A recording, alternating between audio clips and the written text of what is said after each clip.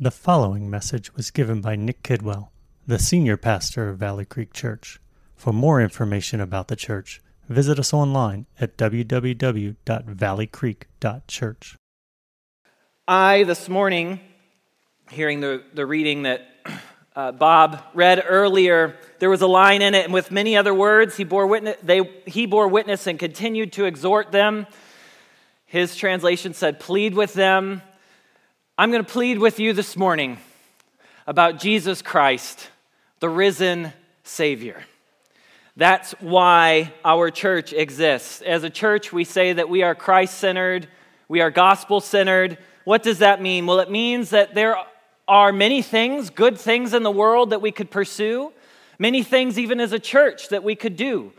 Helpful outreaches, things that we could do in the community, ways we can care for each other. But if we don't have one thing at the center of all that we talk about, all that we gather around, then we have missed the mark. And that one thing is the resurrection of Jesus Christ, our Lord. There's one thing that anchors us when we come together, one thing that allows us to come before God. It's what Rachel had to grapple with as she was growing up. She thought there was more to it. No, that thing was Jesus Christ, risen from the dead. One thing that gives us strength but reminds us of our weakness. One thing that humbles us yet leads our hearts to exalt. One thing that gives us hope when all hope seems to be lost. One thing that is certain when all else around us gives way. One thing that we cling to. The salvation that has been won by Jesus Christ, our Lord and Savior. Among all the world religions and philosophies, Christianity is unique. It's unique for many reasons, but one of the most significant being the resurrection. Christianity is the only religion, the only philosophy with an empty tomb.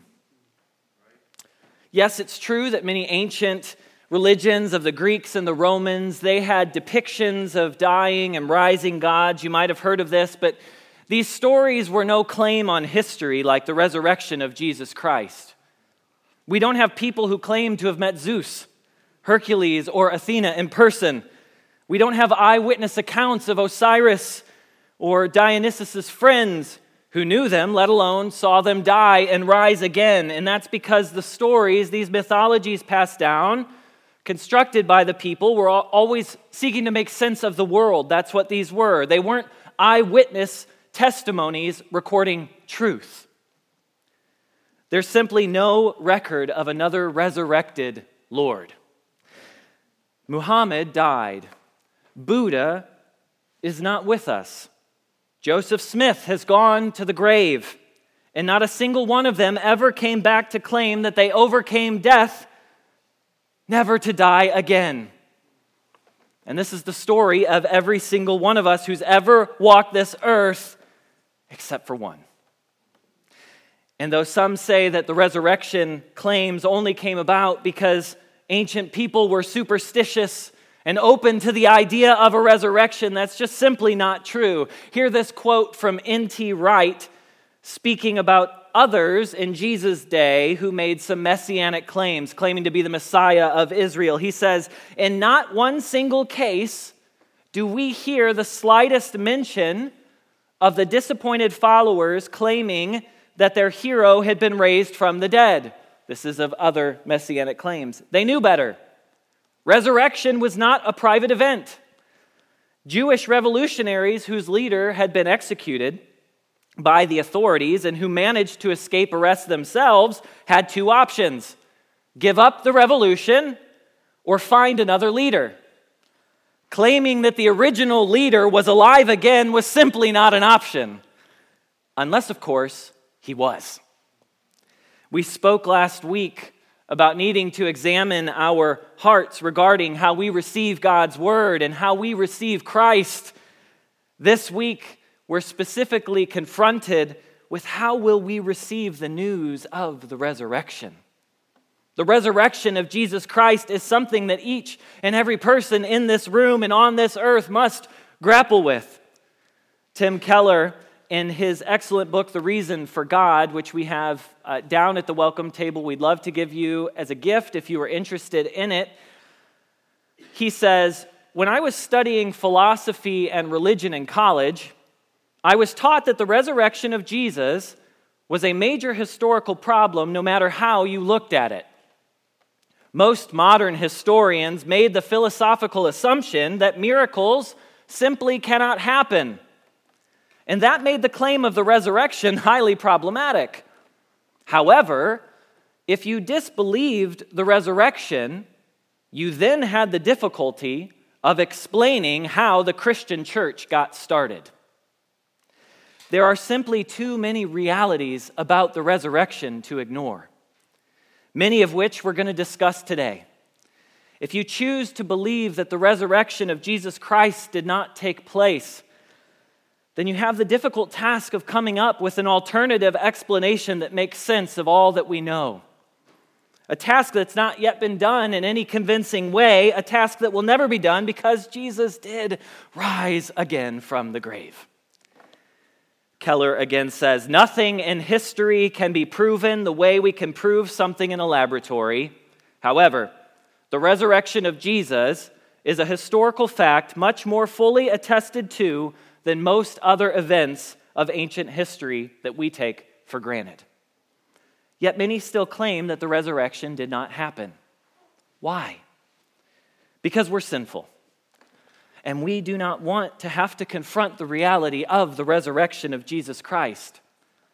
Because if Jesus really did rise from the grave, then he really was who he said he was. And if he really was who he said he was, then that means that there's a God. And if that means that there's a God, then that means he gets to call the shots. And if there's a God who gets to call the shots, then I don't. And that means that things need to change about my life.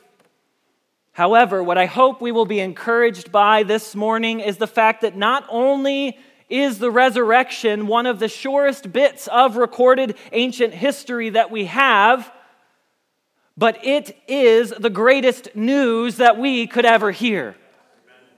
It makes sense of our world, and it proclaims to us a hope that we so desperately need and we desperately long for. And to help us understand that this morning, we're going to read one of my favorite passages about the resurrection.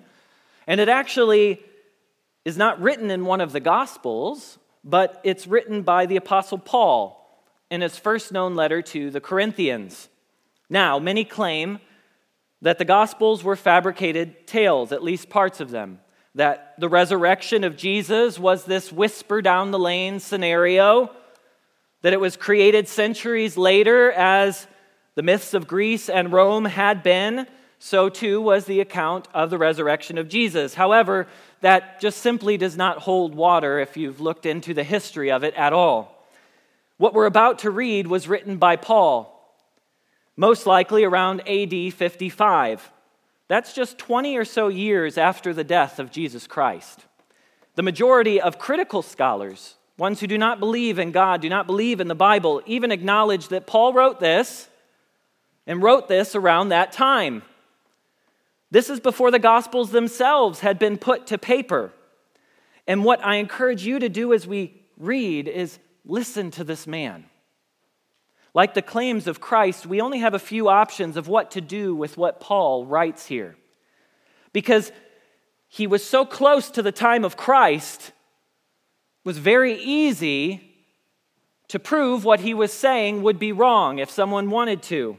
So that means you have to decide Paul is either lying, he's out of his mind, or he truly was proclaiming the truth that Christ was raised from the dead, seen by him and many others.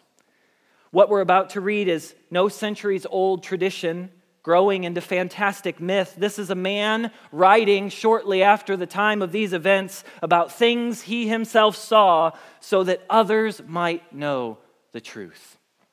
So, if you would, turn with me in your Bibles to 1 Corinthians, if you have it, chapter 15. I believe we'll also have it up on the screen for you. If you do not have a Bible with you today, that's fine. And I do want to say, I don't think I said this myself, I know Luke did, but if you're a visitor with us today, I'm so glad you're here with us. So glad. Thank you for choosing to spend your Easter morning with us, whether you wanted to be here or not. I am glad that you are with us. And I share Bob's sentiment that those of you who didn't make it to sunrise, you missed out. It was more than a continental breakfast, I'll tell you that. So maybe next year, but we're going to read 1 Corinthians 15, 1 through 26. I'm going to pray before we read because we need the help of the Spirit of God to understand His Word. Father, we thank you for today. Thank you that I get to herald this wonderful truth this morning. We ask that your Word would be made alive in our hearts. Father, that these words would come off of the page for us, that we would see their truthfulness. Thank you for Paul. Thank you for the heart of the men and women who have followed you over the ages, who have continued to proclaim the gospel. Thank you for this church, First Baptist Church of Malvern, that has done so for the past 190 years. Father, it's because of churches like this, because of saints who have written these scriptures for us, Father, that your word continues to go forth. And we pray it would go forth in our hearts today. We pray this in the name of Jesus. Amen.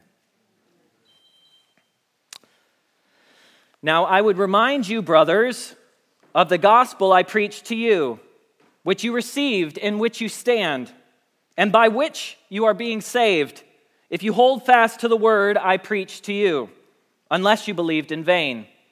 For I delivered to you as of first importance what I also received, that Christ died for our sins in accordance with the Scriptures, that he was buried, that he was raised on the third day in accordance with the Scriptures, and that he appeared to Cephas, then to the 12, then he appeared to more than 500 brothers at one time, most of whom are still alive, though some have fallen asleep.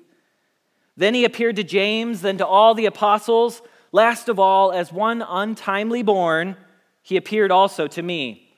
For I am the least of the apostles, unworthy to be called an apostle because I persecuted the church of God. But by the grace of God I am what I am, and his grace towards me was not in vain. On the contrary, I worked harder than any of them, though it was not I, but the grace of God that was within me. Whether then it was I or they, so we preached, and so you believed. Now, if Christ is proclaimed as raised from the dead, how can some of you say that there is no resurrection from the dead? But if there is no resurrection of the dead, then not even Christ has been raised. And if Christ has not been raised, then our preaching is in vain, and your faith is in vain.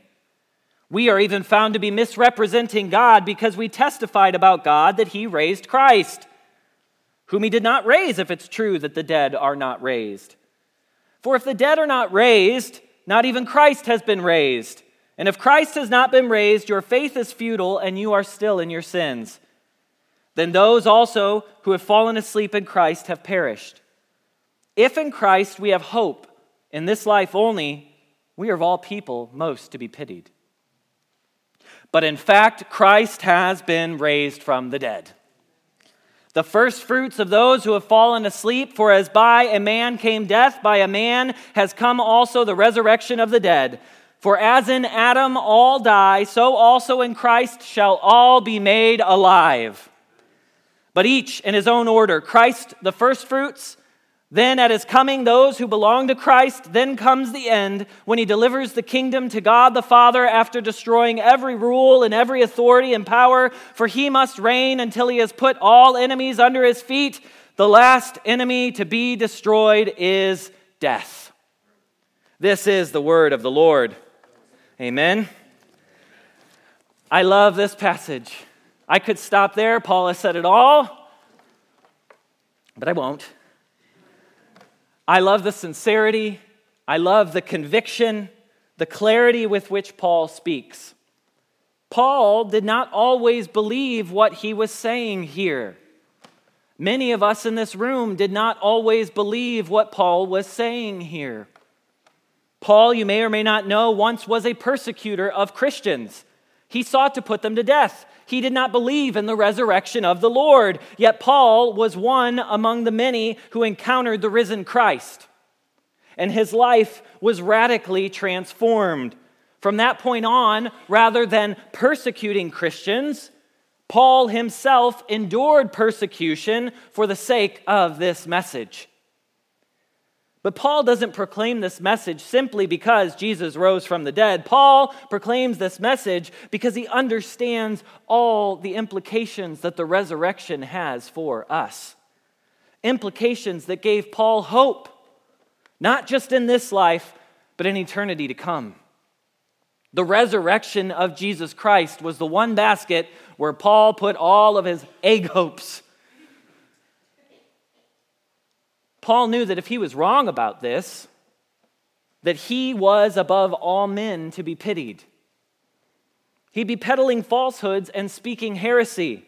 He'd be clinging to a lie for his hope. Yet Paul was so convinced that what he was saying was true, he was willing to go to his grave for preaching this good news. So we're going to follow Paul's argument here to help us all marvel at the resurrection of Christ. For some, I pray that for the first time you see its truth. And for others, I pray you feel afresh the wonder of the resurrection and the work that your Lord has done for you. The point of my message today is simple. Christ has been raised from the dead. We're going to look at three things that Paul uses to affirm this for us. Things that don't allow us to just simply cast this news to the side. Fulfilled prophecies, eyewitnesses, and the reality of unparalleled good news. So fulfilled prophecies. As we've said, one of the things that is unique about the Bible is that it makes a lot of historical claims that could easily have been disproven. This is because God knows that we need help sometimes trusting Him. And in His grace has not only revealed Himself to us, but revealed Himself to us in a variety of ways, in different contexts. And one of the ways that our Lord has spoken to us and has shown over time His trustworthiness and His power has been through prophecy. Fulfilled prophecy in the Scriptures is one of the things that the skeptic must wrestle with.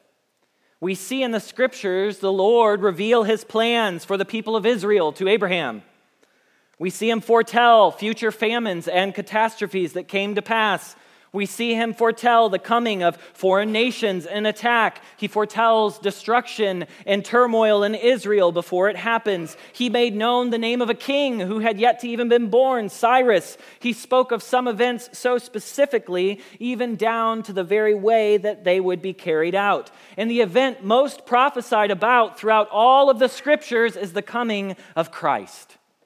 The timing of His arrival, the nature of His being, and the work that He was going to accomplish. So what does the skeptic do with these prophecies? Well, one of the most often employed methods that we can use is to explain them away, saying that they were written after the fact. That's a simple way to sidestep the whole issue. However, there's problems with this. For one, claiming that all these were written well after the date that they were supposedly written, you have to then say that these accounts are all work of liars, charlatans, peddlers of falsehood. And again, if you've read the Scriptures, I would argue it's hard to swallow that pill. I've read a lot of false reports, and things that we read in the Scriptures do not strike me as the work of charlatans. That's going to be an unconvincing argument for a skeptic friend, but I do encourage you to ponder if it sounds like this is the work of a trickster. But there's another issue with such claims. Many of these claims have definitively proven to be false, that these were written after the fact. Take, for instance, Isaiah 53. Many are familiar with this passage. It's beautiful, and it speaks of the work that our Lord did for us on the cross. It reads, "He was despised and rejected by men, a man of sorrows and acquainted with grief.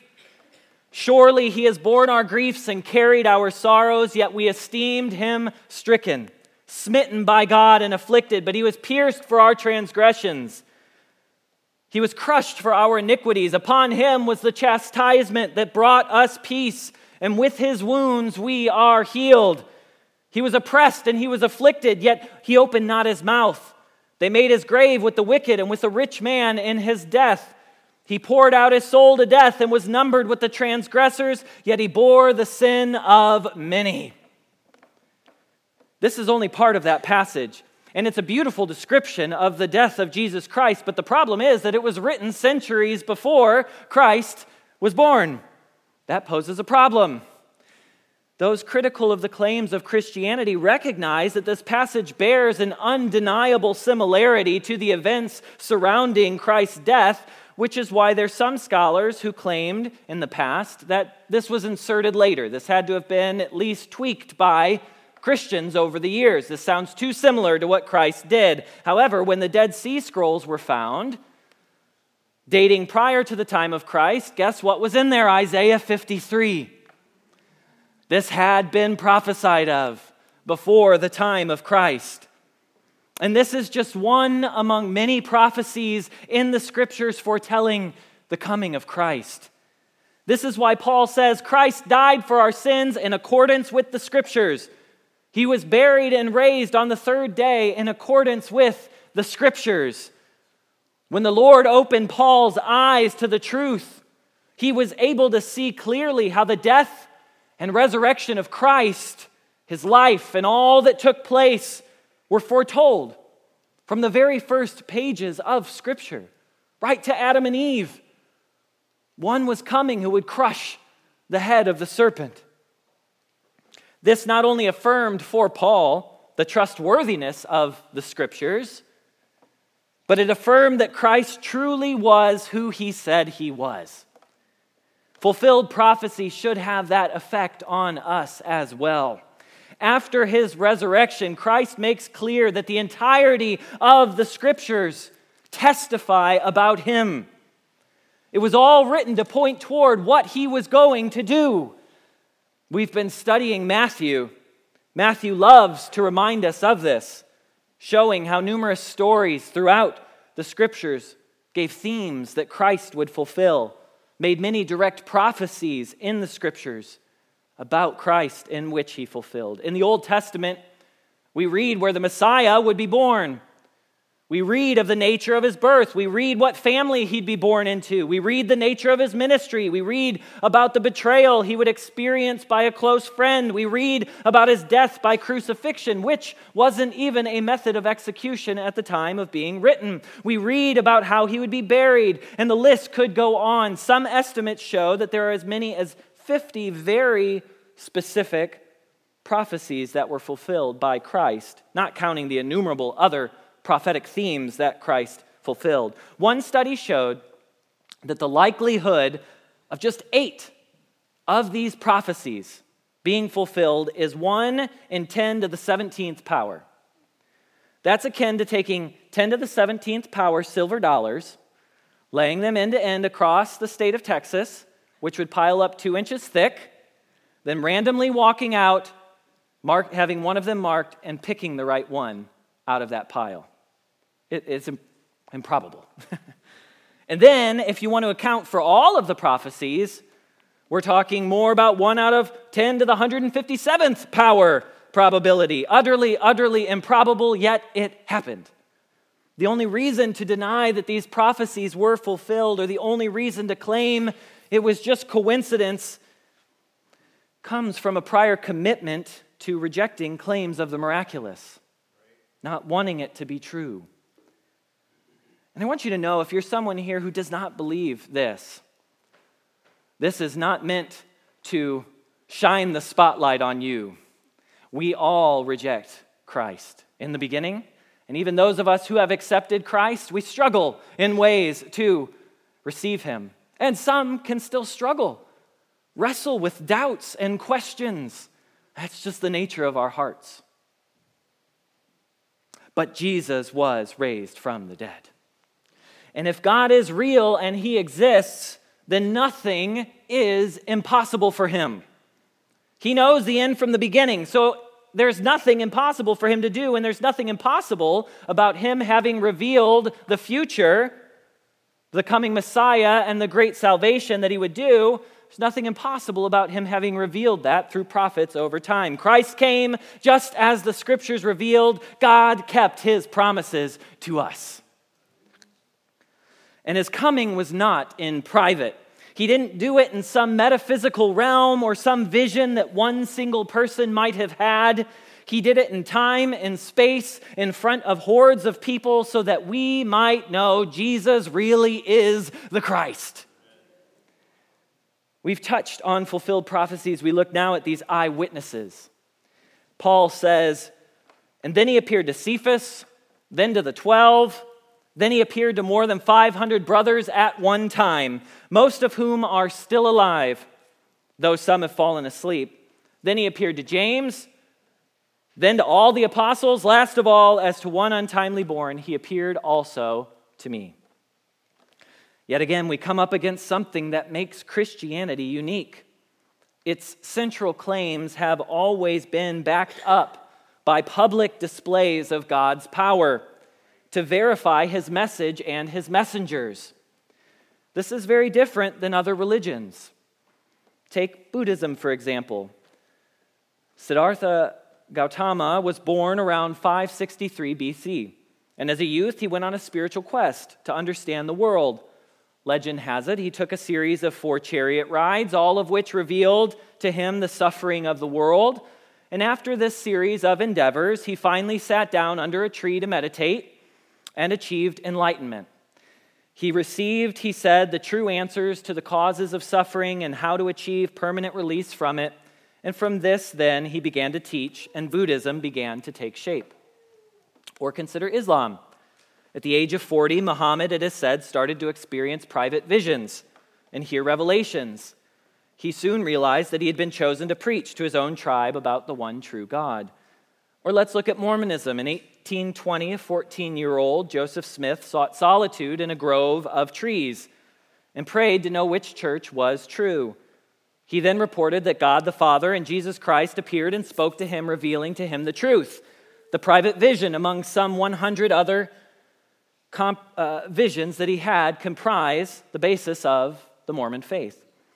These religions began with a private revelation made to individuals. We see something very different in the scriptures. And certainly so when we get to the death and resurrection of Jesus Christ. Yes, there are many private revelations that occur in the scriptures. I don't deny that. But they are so often accompanied with fantastic signs and affirmations to a broader group. Take Moses as one example. It would be one thing for Moses to say that he saw this burning bush and heard God talk to him.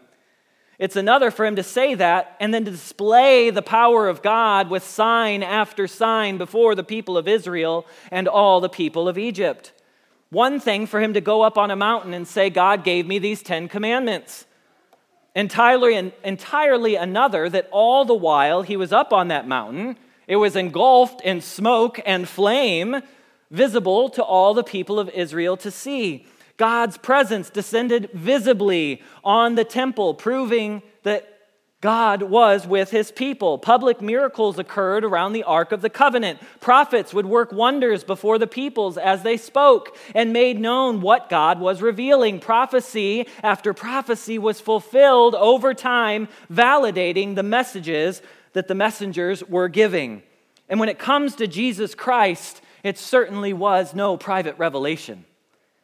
Not only was Christ's birth accompanied with angels appearing to various individuals and groups, not only was his baptism accompanied by an audible voice of God heard from the heavens to all those in attendance, not only was his life full of miracle after miracle in front of crowds of all shapes and sizes, not only was his death a public and seen event, but his resurrection likewise was attested to publicly. This is an amazing list presented of all those to whom Christ appeared. The biggest group being 500 people at once.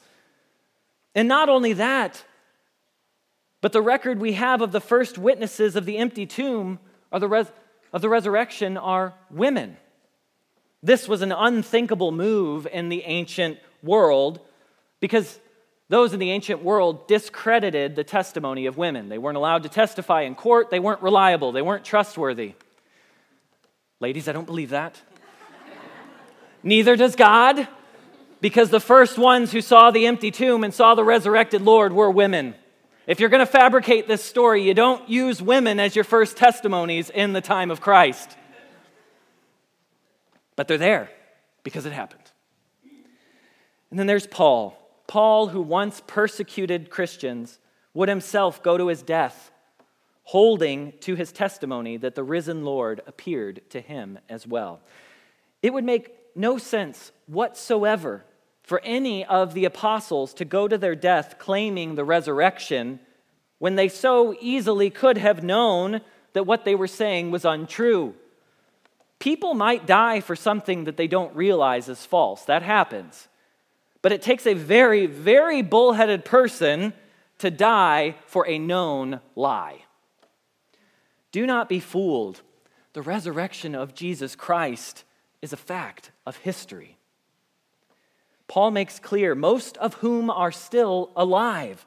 When he lists those who saw Christ, he's saying, don't believe me? Go and ask. He's inviting the challenge.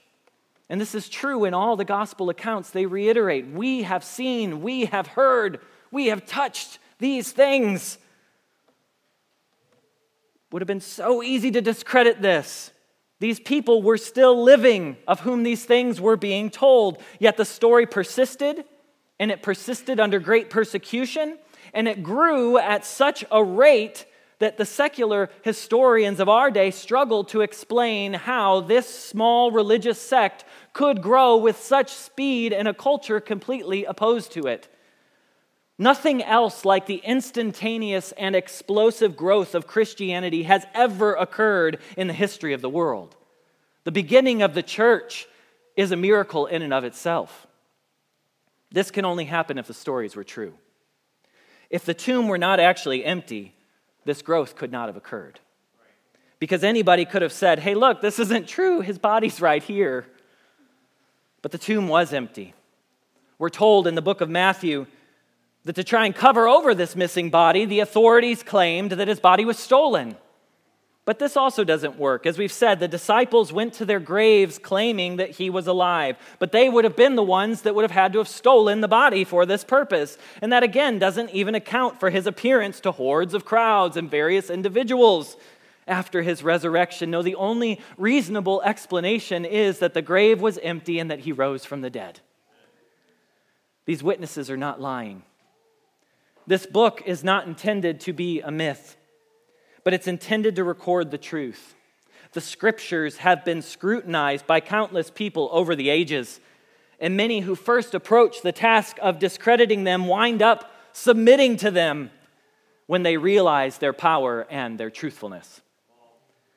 The level of accuracy and historical record in the scriptures is unparalleled in the ancient world. The number of points of outside verification of events is significant. One cannot claim that these were intended to be myths. History shows that these accounts weren't written long after the time of Christ. Again, Paul wrote this just a few decades after Christ was dead. And already, what do we see?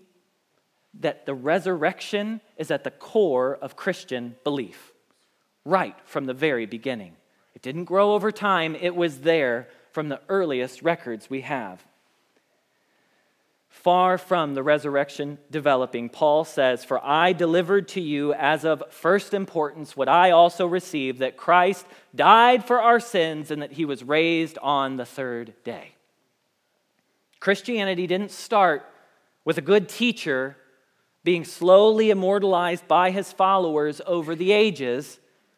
No, Christianity started with a miracle-working prophet who claimed to be the Son of God, one with God himself, being crucified and then rising again from the dead. Christianity can only exist if the tomb was empty and the Lord is risen.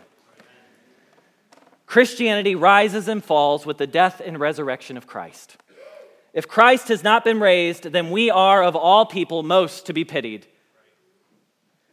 Again, Tim Keller says, if Jesus rose from the dead, then you have to accept all that he said. If he didn't rise from the dead, then why worry about any of what he said?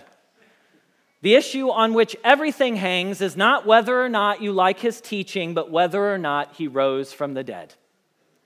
As I've been reflecting afresh this week, studying and praying, I've had fresh excitement over the reality of the resurrection of Jesus Christ. And not just because it's history, not just because it's a miracle, but because of what it means for us. And this is the part of this passage in my message that I am most excited to preach about. The unparalleled good news of the resurrection of Christ. Keller again writes, each year at Easter, I get to preach on the resurrection. In my sermon, I always say to my skeptical secular friends that even if they can't believe in the resurrection, they should want it to be true. Now, Keller's not saying, I'm not saying we should believe things just because we want them to be true. But what he's saying is this news, the truth of the gospel, is so good that even if it weren't true, which it is, but if it weren't true, you should want it to be true. For many years, I devoted unhealthy amounts of time to apologetics. I felt shaky in my faith at times. I wanted facts and data to prove things to me about God. Is he there? And specifically what we call classical apologetics, trying to prove God and Christianity by facts and data. Now, there's nothing wrong with facts and data. Paul uses it here. He says, look at these prophecies. Look at these witnesses. These are things that you can see that verify this claim. These things are true. However, the reality is we can always rationalize things no matter how far we have to stretch to do so. We can always come up with new objections and new questions. All of us, whether we acknowledge it or not, live by faith in this life. That's true of the atheist. It's true of the Christian.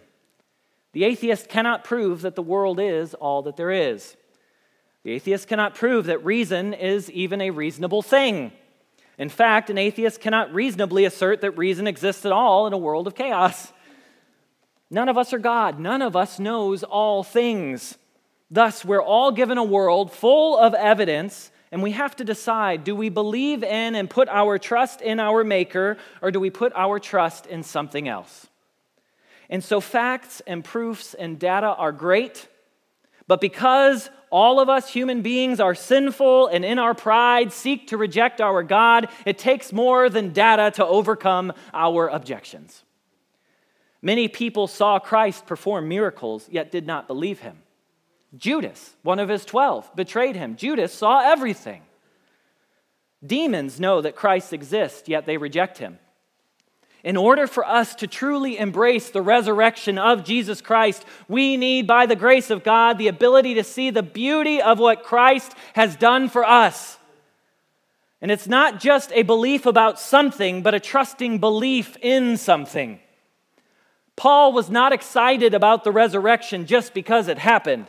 He was excited about the death and resurrection of Jesus Christ because they were the source of all of his hope and joy. Christ died for our sins according to the Scriptures. Though God created this world good, when Adam and Eve took of the fruit of the tree, sin entered this world. This sin not only brought about pain and death, but it brought about a great divide between us and our God. At our Lenten lunch this week, I brought up the fact that we all say there's only two things certain in this world, death and taxes, right? But we know for certain at least one of those things was not meant to be.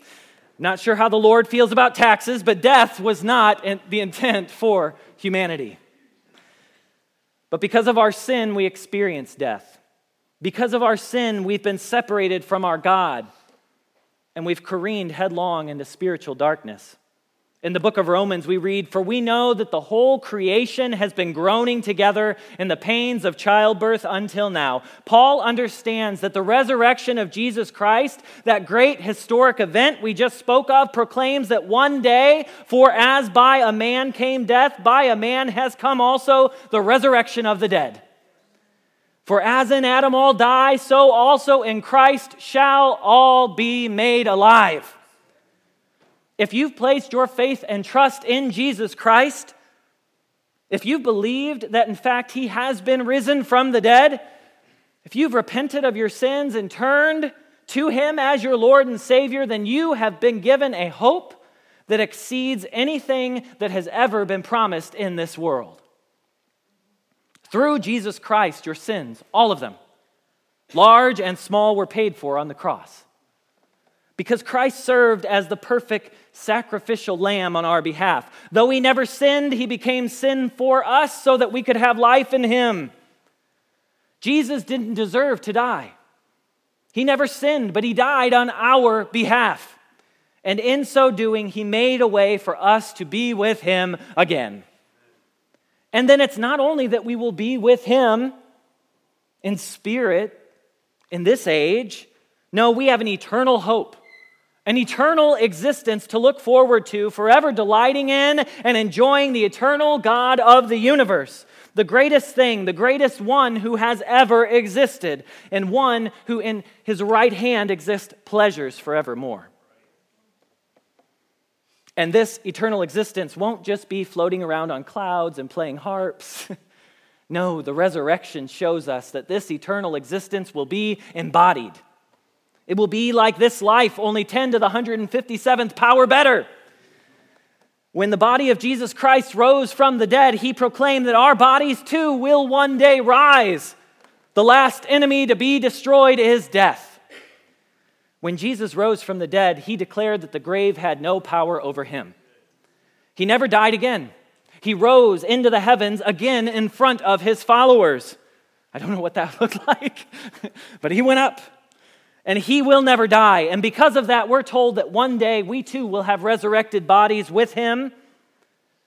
We all will face death in this life unless the Lord returns. But if we've trusted in Christ, we will one day arise with him once again in perfected bodies, never to die again.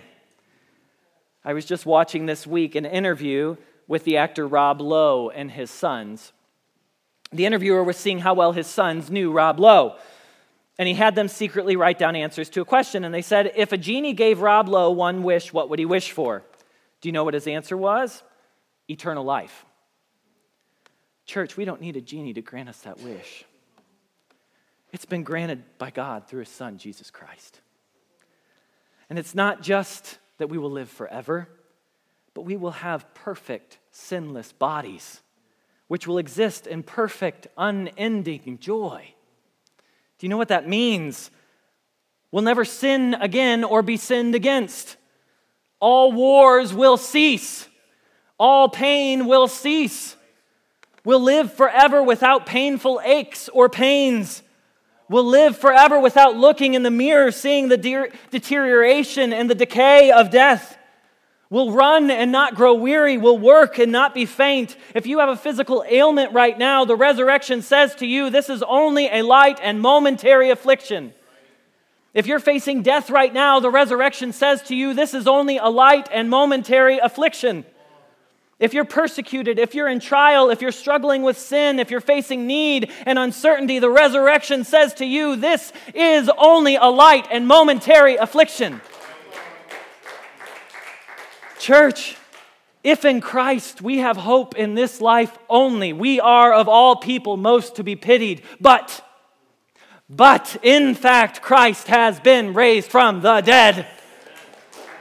The first fruits of those who have fallen asleep. He is risen. He is risen indeed. We can have all the facts and the data in the world. But if we've not seen our great need for the salvation that Christ gives, if we've not tasted the sweetness of the salvation that he offers us on the cross, then we will never believe. If you're here and you have yet to call upon the name of the Lord, I encourage you to consider all the things that you've heard today. We have great resources at our welcome table, one of which is The Reason for God by Tim Keller. I not only encourage you, but I challenge you to challenge your own assumptions and consider, what if this were true? Because I guarantee you, you will find no greater hope. You know this world is broken. You know you long for something better. We all want to know where we came from. We all want to know how to fix it. We all want to know what lies ahead in the future. And none of us, when we're honest with ourselves, truly wants to die. Ideally, we'd live forever in full health and in fullness of joy. Well, I proclaim to you today, that's a real possibility for you. And it's been made possible by this man, Jesus Christ, whose death and resurrection took place in time and space. And they happened so that you might be saved. No amount of good works can get you into heaven. All you must do is ask Christ for forgiveness and then follow him. What a glorious Savior we have, do we not? Jesus is real, Jesus is alive, and Jesus is Lord. Let's pray. Father, we thank you for the reality of the resurrection. Thank you that you sent your Son to die on the cross for our sins in accordance with the Scriptures, that he was raised again on the third day in accordance with the Scriptures, and that the truthfulness of all that he proclaimed continues to go forth, bear fruit, and expand. This message has covered the earth. We pray that if there's any in this room who've yet to receive this message in their heart, we ask that you would break into their hearts today, Lord. And for those of us who have, we ask that it would take deeper root, that we would be strengthened, that we would find joy, that we would find comfort, that we would have hope, that we would walk out of this building with our heads held high because Jesus was risen from the dead. Thank you that you will never take your love away from us.